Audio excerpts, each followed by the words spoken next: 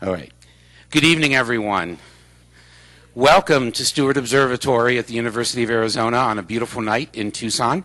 And we welcome those of you listening to us on the World Wide Web, streaming at www.as.arizona.edu and watching us live on iTunes U. This is our final lecture for the fall 2013 semester, but I just thought I'd let you know I've already set up our lectures for the coming semester, spring of 2014. Can you believe it? It's going to be 2014 already. Here we go. Our next lecture will be on January the 13th. On January the 13th, Dr. Jared Mayles is going to talk about planets in the habitable zone. That's right. We've got plenty of astronomers here at Stewart Observatory trying to find the next Earth. And that's what he's going to tell you about on January the 13th. And then on January 27th, our own director, he's only been director for a year and a half, Buell Januzzi. He hasn't given me a title yet. So that's to be announced. And I still have to find a speaker for February 10th. On the week of February 24th, we're not going to have a Monday night lecture because we have the Mark Aronson Memorial Lecture, which will be given by Dr. Alish Shapley from the University of California, Los Angeles. On March 10th, we have one of our former alumni. He got his degree here in 1958. Dr. Michael Criss is going to talk about astronomy and the muses. So keep in touch. As well, if you are not on our mailing list, when you leave, we have a little sign-up sheet out there. You can sign up to get on our mailing list, and we will mail out blasts whenever to remind you of our lectures and if there are any changes in the schedule or any other interesting events going on at Stewart Observatory. Also, if you are a student here for an assignment, I will stamp your assignment at the conclusion of question and answer period, unless you're in Professor Holberg's class. Professor Holberg is here, I saw him somewhere, and he will take care of you if you are in his class.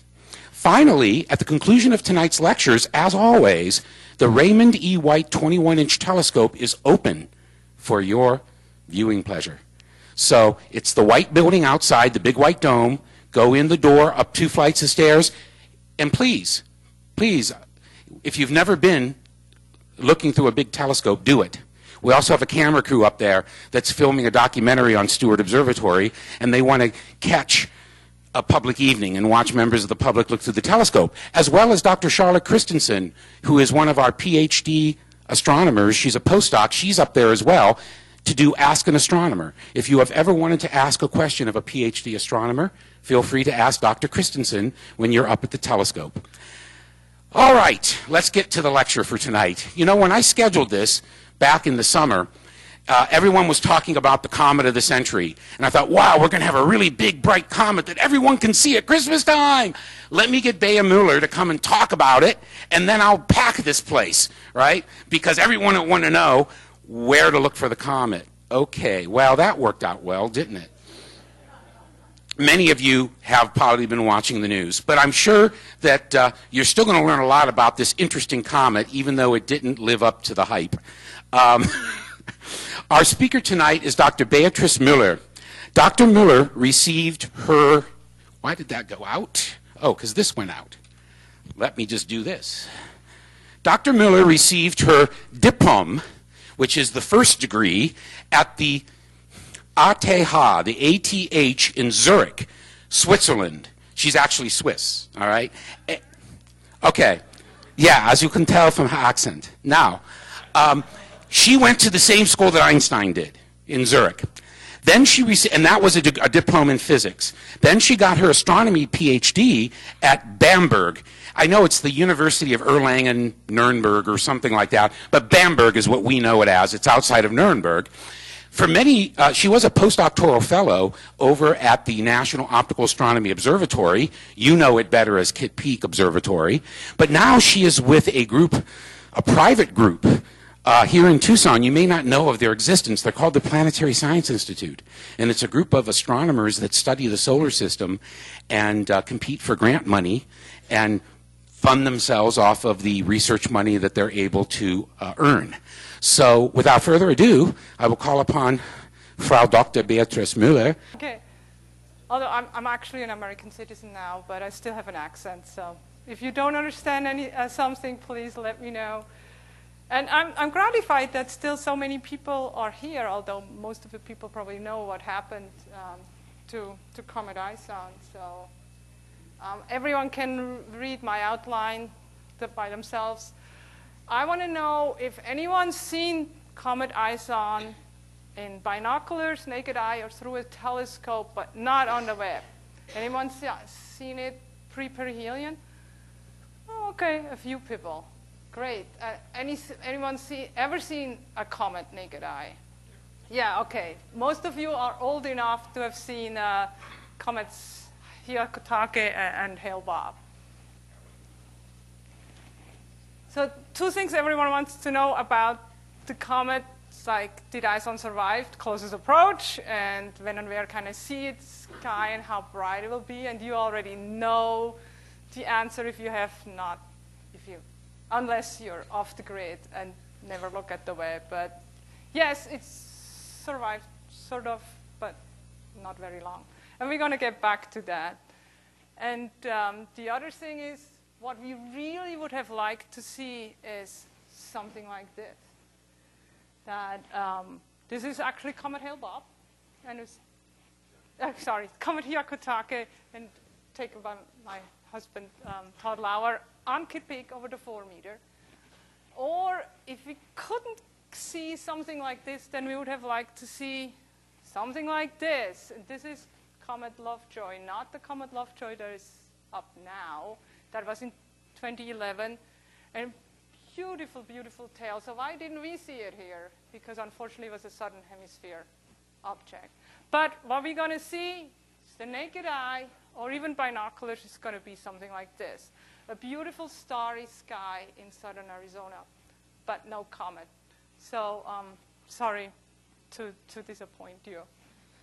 I'm going to back up a little bit, and I don't know how much you remember about comets. So comets are leftovers from the formation of our solar system about 4.5 billion years ago.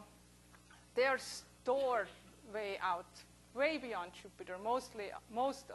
Some are beyond Neptune, others are even further out, what we call the Oort cloud. It's very cold there. Nothing is happening much there. And that's what's interesting. They're mostly unchanged because it's cold. They're not very close together, so not much evolution. So that's why we study comets, because we think these are the most unprocessed. That's the most unprocessed material we have in the solar system. So we can go sort of like a time machine. We would like to know what kind of conditions were during the formation of our solar system and where the comets were formed. Now, I want to also say, when we say comets, most people think comet like something like this, but a comet has more than one part. Let me use this. The nucleus. Here you can't see it. It's just a few miles across, or even less, unfortunately, sometimes. Then, like a few miles across, a coma that's about 100,000 miles, and tails, either gas or dust. Sometimes you can see both, or sometimes just the dust tail.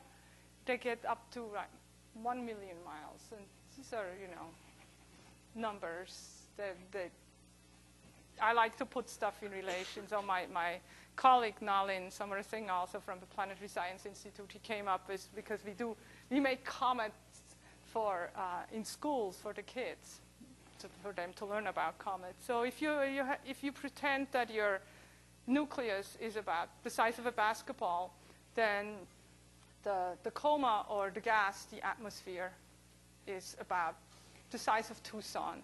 But tails could go up from the border up to Canada. So I think that's easier, relatable. And I think this is also interesting because it's very different from Earth. If the Earth would be the size of the basketball, our atmosphere is like the thinness of a sheet of paper. So very different from comets.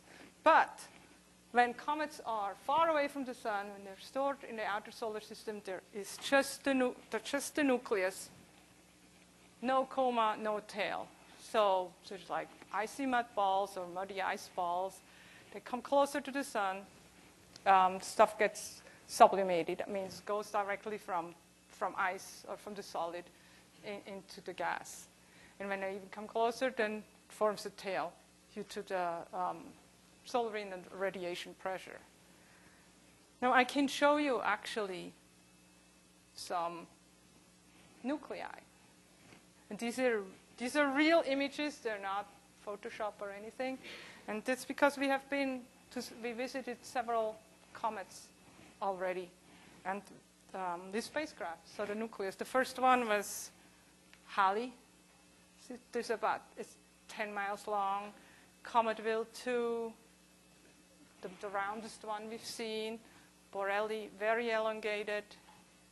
Temple 1, where we not only went there with a spacecraft, but we had an impactor and we blew a crater into it to hope to find out about the interior. And Comet Hartley 2, that was here in 2010. What these pictures don't do justice is that this is way, way, way too bright. Comet nuclei are extremely dark. They're darker than the soot you have when you have a fire. So they're extremely dark.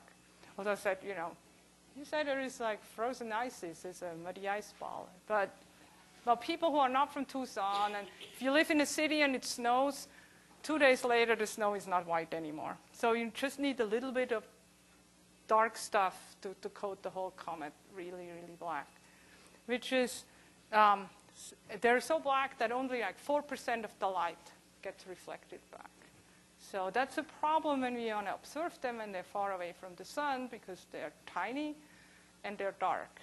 When they come closer to the sun, then the gas overwhelms the nucleus, and we really can't see it very well. Now so most of the comets, like Hyakutake or Hale-Bopp we've seen, they're not sun grazer. There's a special group of comets that are called sun grazer, and here is just an example how that looks like, not from the ground. Because sun grazers are called sun grazers because they come very, very close to the sun. And very close means within a few radii, solar radii. So very, very close. So this is from the SOHO spacecraft. And we will see more SOHO spacecraft images. And why we like sun grazers is because they're in a very, very different environment than normal comets. They come so close to the sun, it's going to get so hot that stuff will get vaporized and boil off that we just cannot see in a comet Hale-Bopp because it's too far away from the sun. So we can learn about elements that are in comets we cannot learn from others. And for the solar astronomers, they're like free test particles. They can be used to probe the solar environment. The problem, of course, is they get close to the sun. You can't point the Hubble Space Telescope at it. You cannot point your 4-meter or any of your telescopes, even amateur telescopes, at the sun.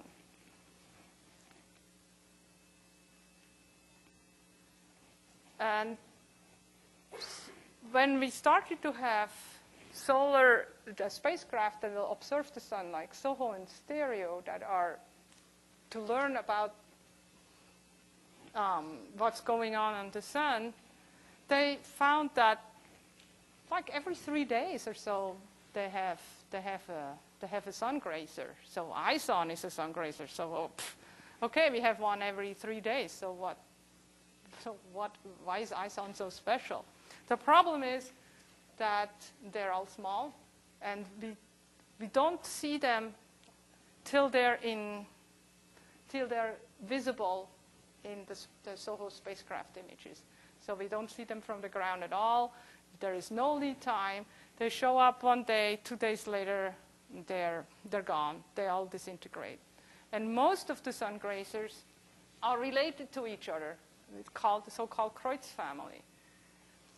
Because you can get orbits from these. And turns out that there was a big comet that came close to the sun, broke up, but didn't disintegrate. So there is just still chunk going back out, coming back in, and we have most of them are from this one comet that come by and come back over and over again. But they're so small that we won't see them till they're close to the sun.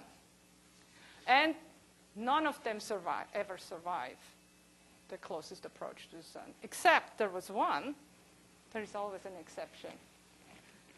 And that was Comet Lovejoy, where we just saw a picture. But so I put down the official designation because there is a Comet Lovejoy now, because Mr. Lovejoy in Australia is a very prolific amateur observer, and he finds all these neat comets. It was discovered. It was discovered in November, and it had the closest approach to sun in December. And I wrote that down to see there was 3 weeks when it was discovered, less than 1 AU from the sun. 1 AU is the distance between the Earth and the sun. So it was, very close. And 3 weeks later, it had the closest approach to the sun. And what happened when it came close, there's an image again from SOHO. That's how it looked like when it was just before perihelion or closest approach. And that was a few days after. So it came back out, and it's still definitely, nobody thought it's going to survive, but it did. Beautiful tail. And then that's what we saw from the ground. And unfortunately, again, this was only from the southern hemisphere. So you knew that it survived. So then my colleague Matthew Knight said, well, we should go observe this with the Hubble Space Telescope. So that's what they did. And there is a red box here where the position is of the comet. There is nothing there. It's like, what? So he's like, oh my God, we messed up. We got Hubble Space Telescope time, and we messed the pointing up. But it turns out they didn't mess up. This is an image from the ground where we can definitely see the tail, and that's where the nucleus should be. So that would be right in line. And this is the footprint of the Hubble Space Telescope field of view. There is nothing there. So Lovejoy did actually not really, it did survive perihelion just for a little bit, but then the nucleus disintegrated. But it already had enough time to put out material that got pushed into the tail. This stuff did not evaporate. So it has to go somewhere, so it has to follow the comet path. So that's why they saw this beautiful tail. And again, from the ground, you couldn't tell that this didn't have a nucleus. So for ISON, we hoped at least we're going to see something like this, at least. And this is another an image from the Solar Dynamics Observatory. And this is in the extreme ultraviolet. So this is really not, visible. But what this showed is that there were wiggles, and that was from the tail that made wiggles in the magnetic field. So the magnetic field interacted with the comet tail, and the comet tail interacts with the magnetic field. And solar astronomers are pleased about that. Again, a free test particle. But I'm sure. That is with Comet Lovejoy, and I showed you that for a reason, and we come back to this. Now, so why is ISON unusual? I just told you every 3 days we see a sun grazer. Well, okay, ISON is a sun grazer. So also bright comets are not uncommon. that Tom mentioned, yeah, comet of the century. Most astronomers hated that. They did not want the hype, and they were right. But it's supposed to be, it had a chance to be bright. And it was discovered far away from the sun, active. Well, we've seen other comet Hale-Bopp was even further out, and it was active. So that's not unusual. So what's all that big deal about ISON? Well, because we never seen a sun grazer at 6 AU that was active. Actually, we have never seen a sun grazer at 6 AU, active or not active. I showed you Lovejoy was discovered at 0.8 AU. So this is like 7 times further away. So that was already exciting. It is not a Kreutz. So the closest approach to the sun is a little bit further away. So it's still a sun grazer, but a little bit further away. That's unusual and also exciting because the further away from the sun, the higher the chance you have that you're going to survive. Also, I told you the Kreutz, they're coming back over and over again. The small stuff, because then they disintegrate, they don't go back up from that breakup. This one is likely the first pass through our solar system. So the material's never been touched by heat. This is very exciting for cometary scientists because we'd really like to see if there is a difference of stuff that's stored way in the Oort cloud or stuff that is closer. So ice that has not been processed and will be boiled off by the sun, that is very exciting. And we live in a great time. We have a lot of ground-based telescopes. We have a lot of spacecrafts. We have a lot of space observatories. And we have a lot of people, amateur astronomers. They're very serious amateur astronomers. It's not just going on with binocular, but some of them have access to 2-meter telescopes, or they have CCD cameras. Technology has evolved tremendously, and so this and we had a year lead time. Not again with Lovejoy. It was discovered 3 weeks later. It was already a perihelion. This was a year away from perihelion when it was discovered. So lots of time to get organized. And for everyone else who is not an amateur or not a professional, it was supposed to be very bright. Hence the comet of the century, which again came from, that it was discovered at 6 AU from the sun. It was active, and one data point, yeah, you can extrapolate, but it's a dangerous thing to do. And ISON will not hit the Earth ever, and it will not ever not come brighter than the full moon. That was just not. But it was repeated over and over, although we always said, no, please, it's not going to be brighter than the full moon. We hoped it will be. It had a good chance to become a naked eye comet. And there was always, everyone always said, if it survives perihelion. So probably most of you know that comets are named after their discoverer. Well, there is no Mr. or Mrs. ISON. But I thought, but because we have now a lot of surveys that look and try to find moving objects, there is this convention that if a survey finds a moving object and the person who identifies it and identifies it as a comet, not just a moving object, a comet, so a fuzzy moving object, it gets the name of the discoverer. If it's just classified as an asteroid, and it later turns out to be a comet, then it will get the name of the survey. Hence, we have, in town, Jim Scotty, who works at Spacewatch. So we have Comet Scotty, more than one, but we have a lot of Comet Spacewatch as well. And so that happened with Vitaly Nevsky and Artyom Novichonok. So ISON is much easier to pronounce.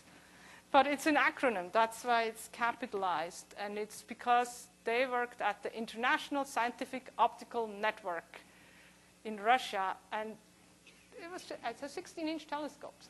So it's not that big. And the official name is C2012S1. And C stands for, it's not a periodic comet, unlikely to ever come back, even if it would have survived the perihelion. 2012, obviously, when it was discovered, what year.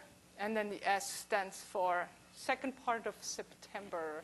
So A will be the first part of January, B, second part of January, and 1 is the first object that was discovered at that time.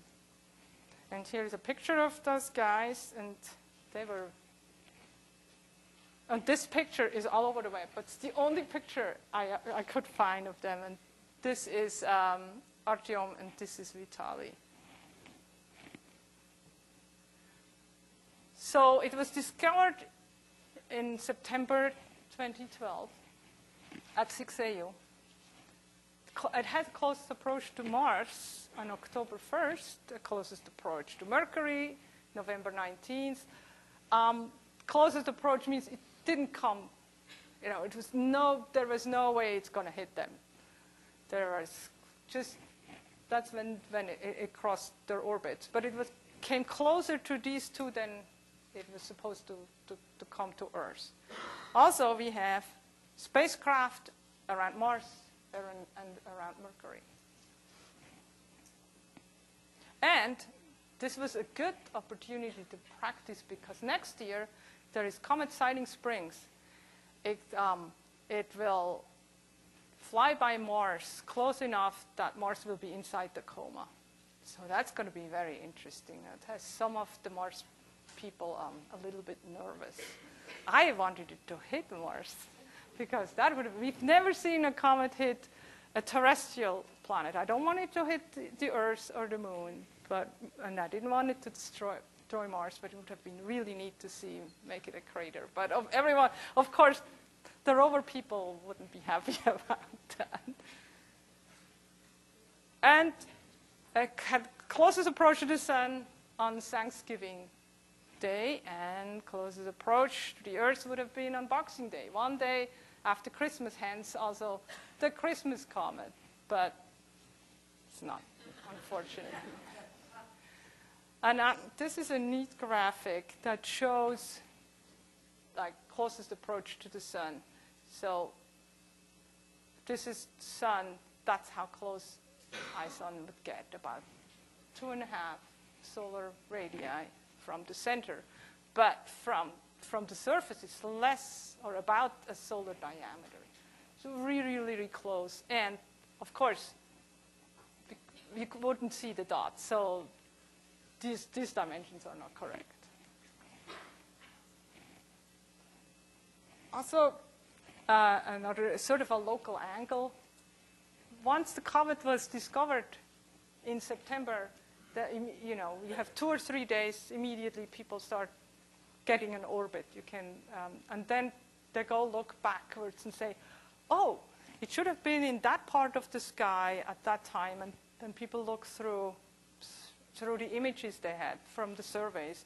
And they actually found a pre-discovery image from 2011, almost from a year earlier, in the Catalina Sky Survey right here on Mount Lemmon, and another one in Pan-STARRS in Hawaii. But it was not recognized as a moving object at that time. This is now a simulation of ISON's orbit. I think this really shows how ISON comes in, goes by Mars, Earth, Mercury, and see how fast it goes around the Sun when it gets there. And yeah, we can't stop it because that's unfortunately not. It would have been the past, but do you want to see that again? Yes. Okay. If I can figure it out. Oh, no. So bear with me. I haven't tried that out. Okay, now. And also, you can see that it is not in the plane of the planets. It is above the plane, and now it comes below, and it comes below Mercury's orbit and really fast around the sun. So because we had such a long lead time, everyone could try to observe this comet. Unfortunately, it was really not nicely placed for ground-based observations. So you could get it, people have seen it before perihelion. It was like, half an hour, an hour or two before sunrise, so in twilight. So if you want to do time studies, what's going on with the Tacoma, and you only have 2 hours a night, that is really hard to do. But again, social media and electronic mail and a year lead time, people started planning and people started collaborating between professionals and amateurs. So if you have, observatories all around the world, and even if you just get every 2 hours, you get 2 hours at different time in Hawaii, 2 hours at different time in California. So that's what actually has been done. We did a website. There is a Facebook page where people could come and were interested on contributing images or data to what we call the ISON campaign. I think what's really neat is all these, I think we never ever had so many spacecraft and space observatories available for observations. A lot of them are like Messenger is spacecraft around Mercury. It's not made to observe comets. Also, MRO, the Mars Reconnaissance Orbiter, it's not made to observe comets.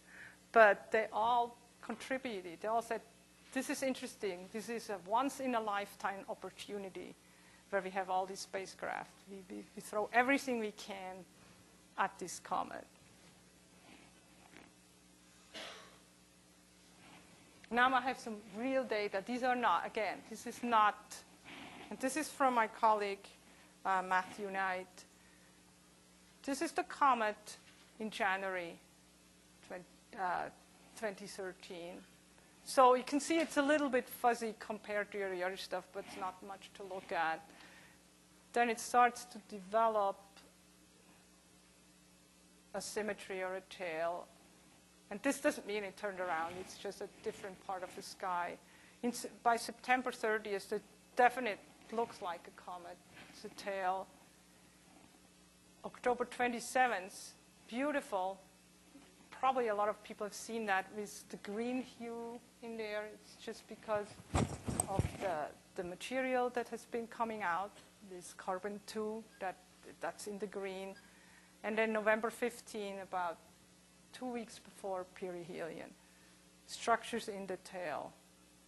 And these images were taken just with an 8-inch.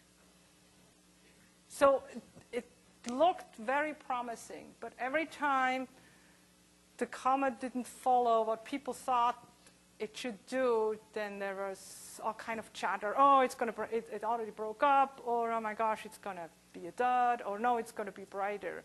So, and there's this saying, like, comets are like cats. They have tails, but they do whatever they want. So an ISON has really surprised us.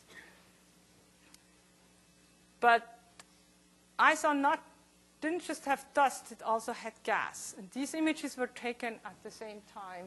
This is a dust image, well, right after each other, and this is a gas image. And you can see that this is very, very different. And these images are taken at the Discovery Telescope in Arizona at Lowell Observatory. So again, sort of a local angle. We've talked about the spacecraft images. One thing we really, really, really wanted to know is how big is the nucleus. When it was discovered, it was at 6 AU. It was already active.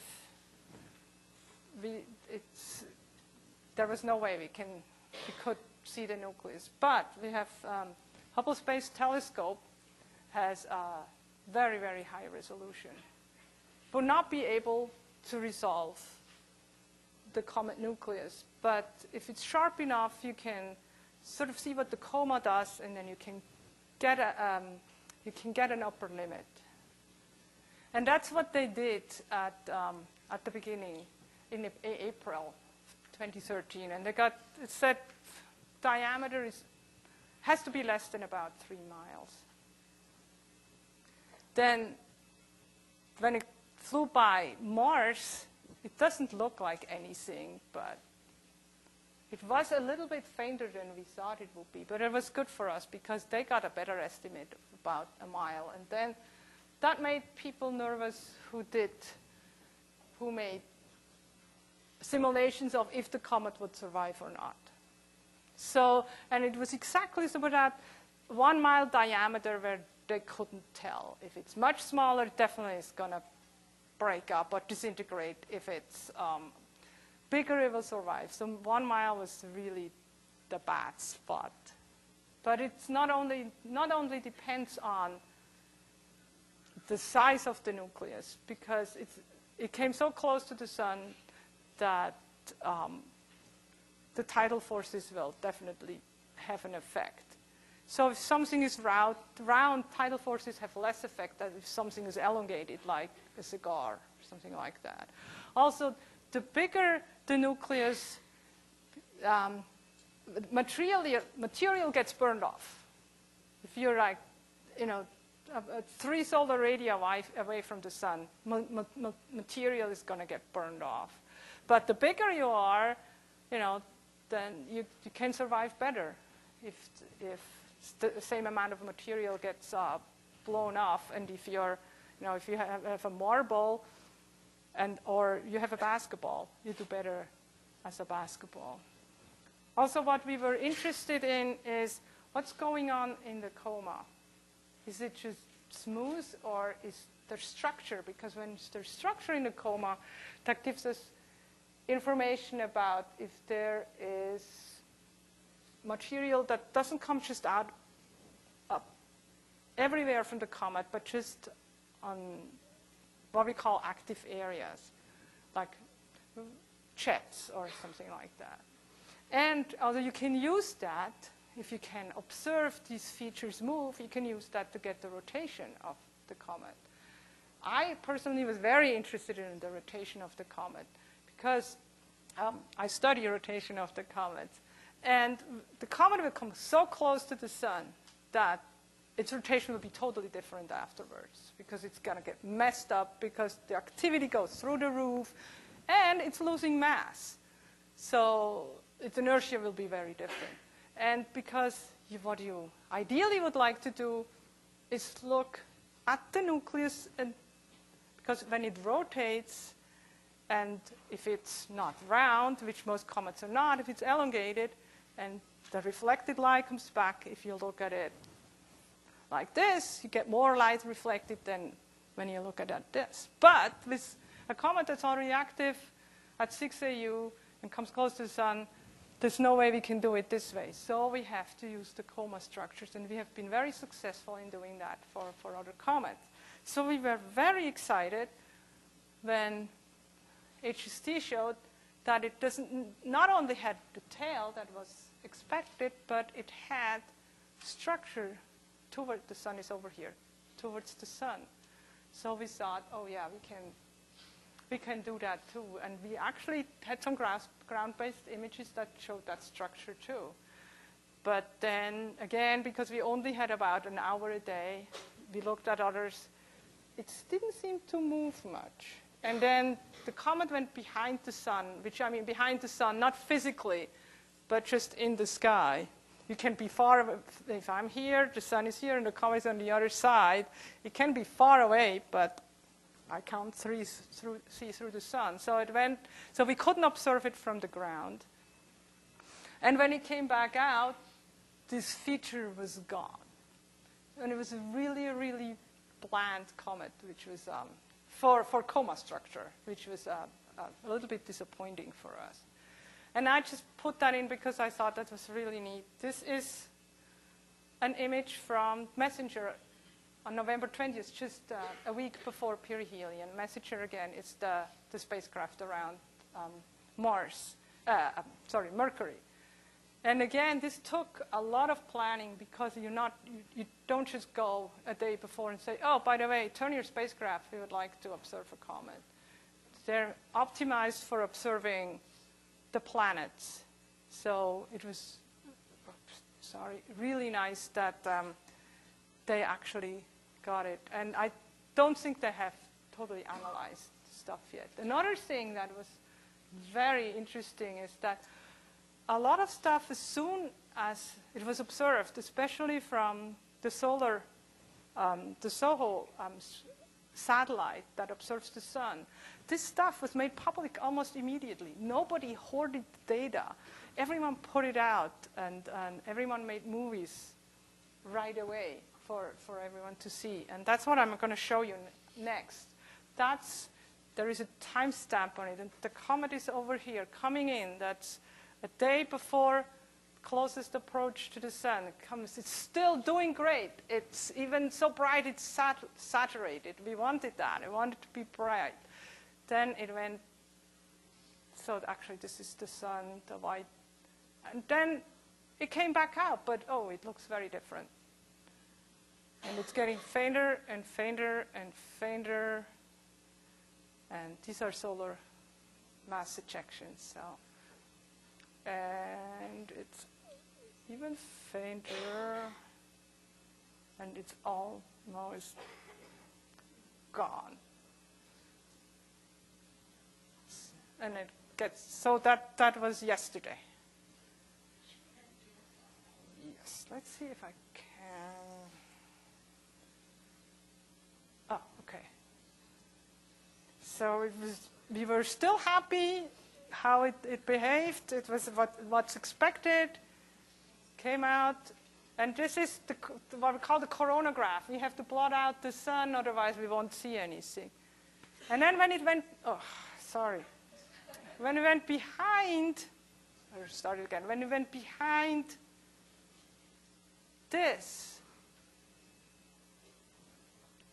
people already said it is dead. And I tell you why. You remember that image I showed you, that brownish yellow image with the wiggling lines?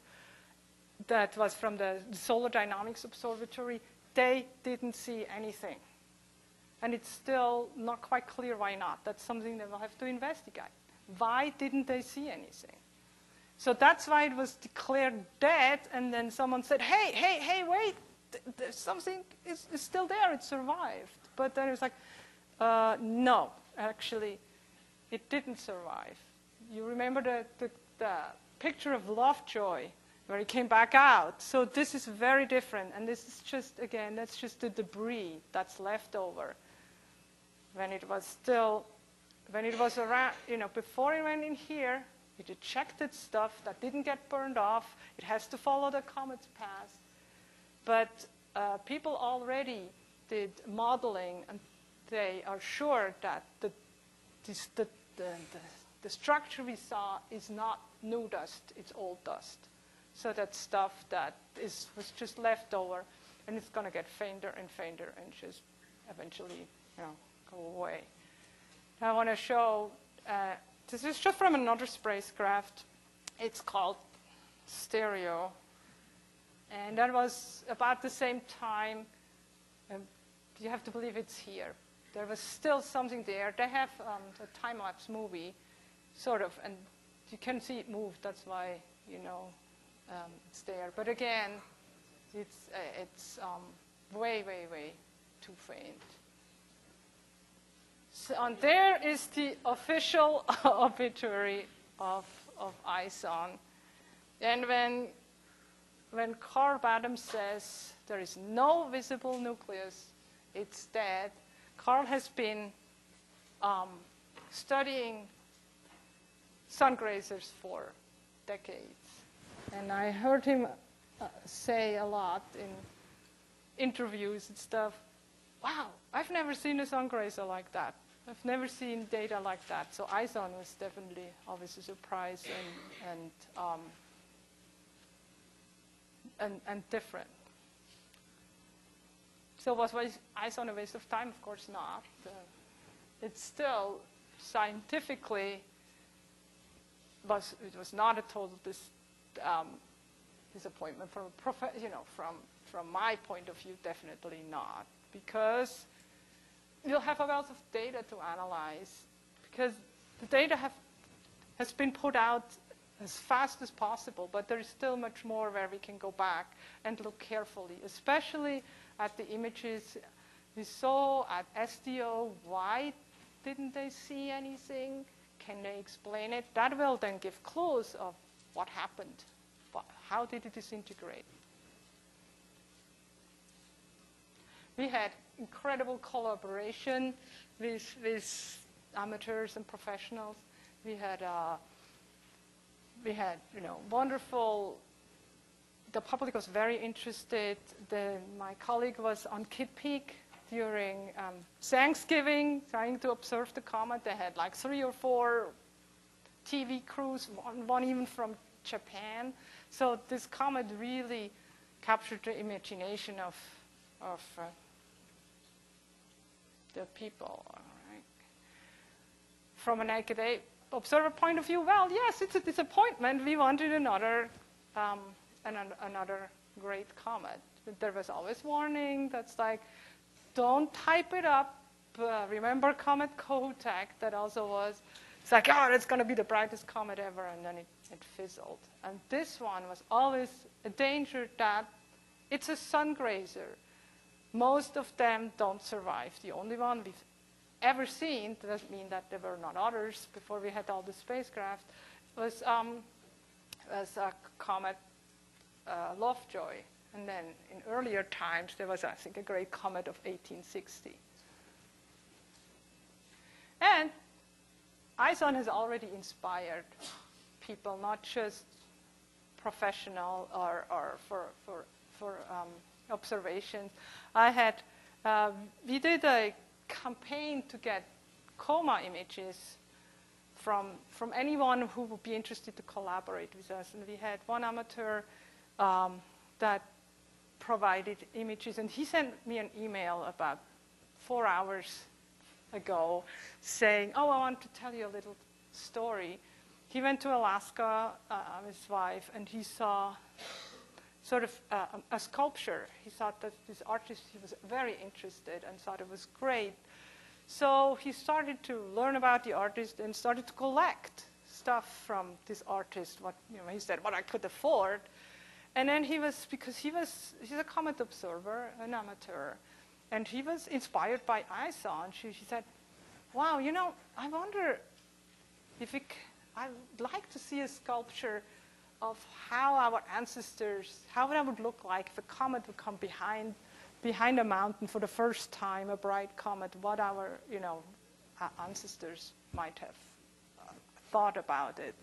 And he tried to communicate with the artist and hasn't heard back. And then I think maybe a week ago or a few days ago, he heard that, oh, by the way, yeah, your idea, that the artist really liked the idea, and he made a sculpture, and he got first bid to buy it. You don't have to. And so I thought I'm going to show it, and I thought, wow, this is pretty fitting, although we don't get to see a thing like that. I thought that was really cool. So here's the comet, the mammoths, and the artist is Eddie Lee in Seattle. So if you Google him, you will find stuff. He's known for for this kind of sculptures.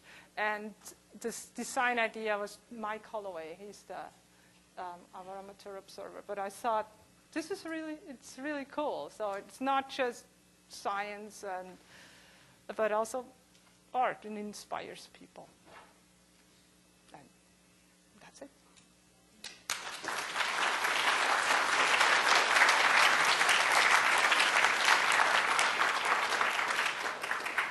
I have no idea. Lights. Thank you so much, Bea. We have time for questions. In fact, plenty of time for questions. So I'll bring up the lights. And Any questions for Dr. Miller? No questions. No?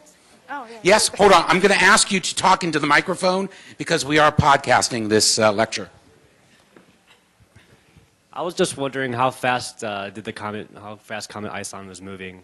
Oh, that's a really good question, and that was asked on a Google Hangout too. And at perihelion, the answer was about 0.2% of the speed of light. So yeah, pretty fast. And you could see from the simulation that it really is just like whips by. But I'm glad I listened to that podcast. You have a question here? Yes, and then I'll get to you. Some of the meteor showers that we encounter every now and then, I think it's because the Earth passes through the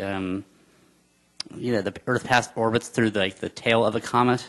So I was wondering if there might be any increase of meteors. But that's also a good question. It's not actually the tail of the comet, but it's the orbit. And comets shed also bigger particles. There are what we call trails. And that's true that all the meteor showers are from comets, but the meteorites we pick up, they're all from asteroids. And we will go through the orbit, and it will be, I think, in January. But the prediction is that maybe you get a few more, but you will probably not notice. We don't know what would have happened if it would have survived and be really, really active. But the prediction was probably won't notice that there are a few more. We have a question up here. Is there any significant increase in acceleration with the loss of mass? Like, as it's burning up, getting smaller, does it increase in velocity, or is that just because it's going through the sun's orbit? No, it doesn't Pretty constant. do much. Okay. Any other questions? Yes, we have one over here. What is the mechanism for forming the tails? Oh, that's also a good question. It's like, so we get the coma because there are ices and they get vaporized, but then or it sublimates. But when it gets closer to the sun, then the dust tail will be formed. The particles get pushed back away from the sun through the radiation pressure. And the gas tail, it's, we say gas, but they're all ions, so it's ionized gas. And that gets influenced by the solar wind. That means the magnetic field. And then, so it follows the magnetic field lines, so it gets pushed back through that. So that's why when a comet is further away from the sun, you might still have a coma, but you don't have a tail yet because the solar wind is not strong enough out there, and the magnetic field doesn't. Again, also not. So it has to come close enough to the sun that it can do that. We have another question here. Have you learned anything about the composition of the comet? And if so, yes. How does it compare with other comets? So far, nothing special. Sort of, unfortunately, what is expected. We hoped that we might get more information when it got closer and brighter. If it would have been very bright, that we could have, what we would have been really interested is the hydrogen to deuterium ratio. But that's probably not going to happen. And also, I don't know if they got any information about what kind of metals have been burned off, because I haven't seen these data yet. Again, perihelion was just a few days ago. But the composition, as we know so far, seems not really remarkable. All right. Why didn't you raise your hand while I was back there? Say it very loudly, please. What have they learned about the dynamics of the sun regarding this particular comet? What have they learned about the dynamics of the sun regarding this particular comet? Too early to tell.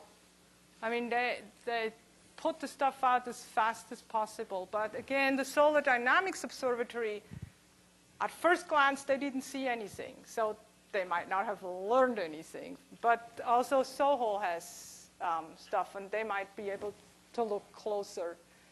Then, we have to go back and look at the data now more carefully, because we know what happened. So we can go back and say, oh, okay, can we see, how the brightness changed. Can that tell us? You know, in the images, you just make them that they look pretty, but there's definitely much more science in there. But you have to go process the data, be more careful.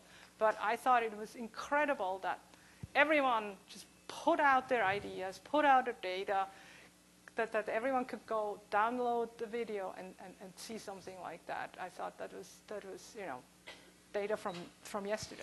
What other science can you think of that immediately goes to the public and the public has a real appetite for it? That's what's one of the exciting things that I like about astronomy.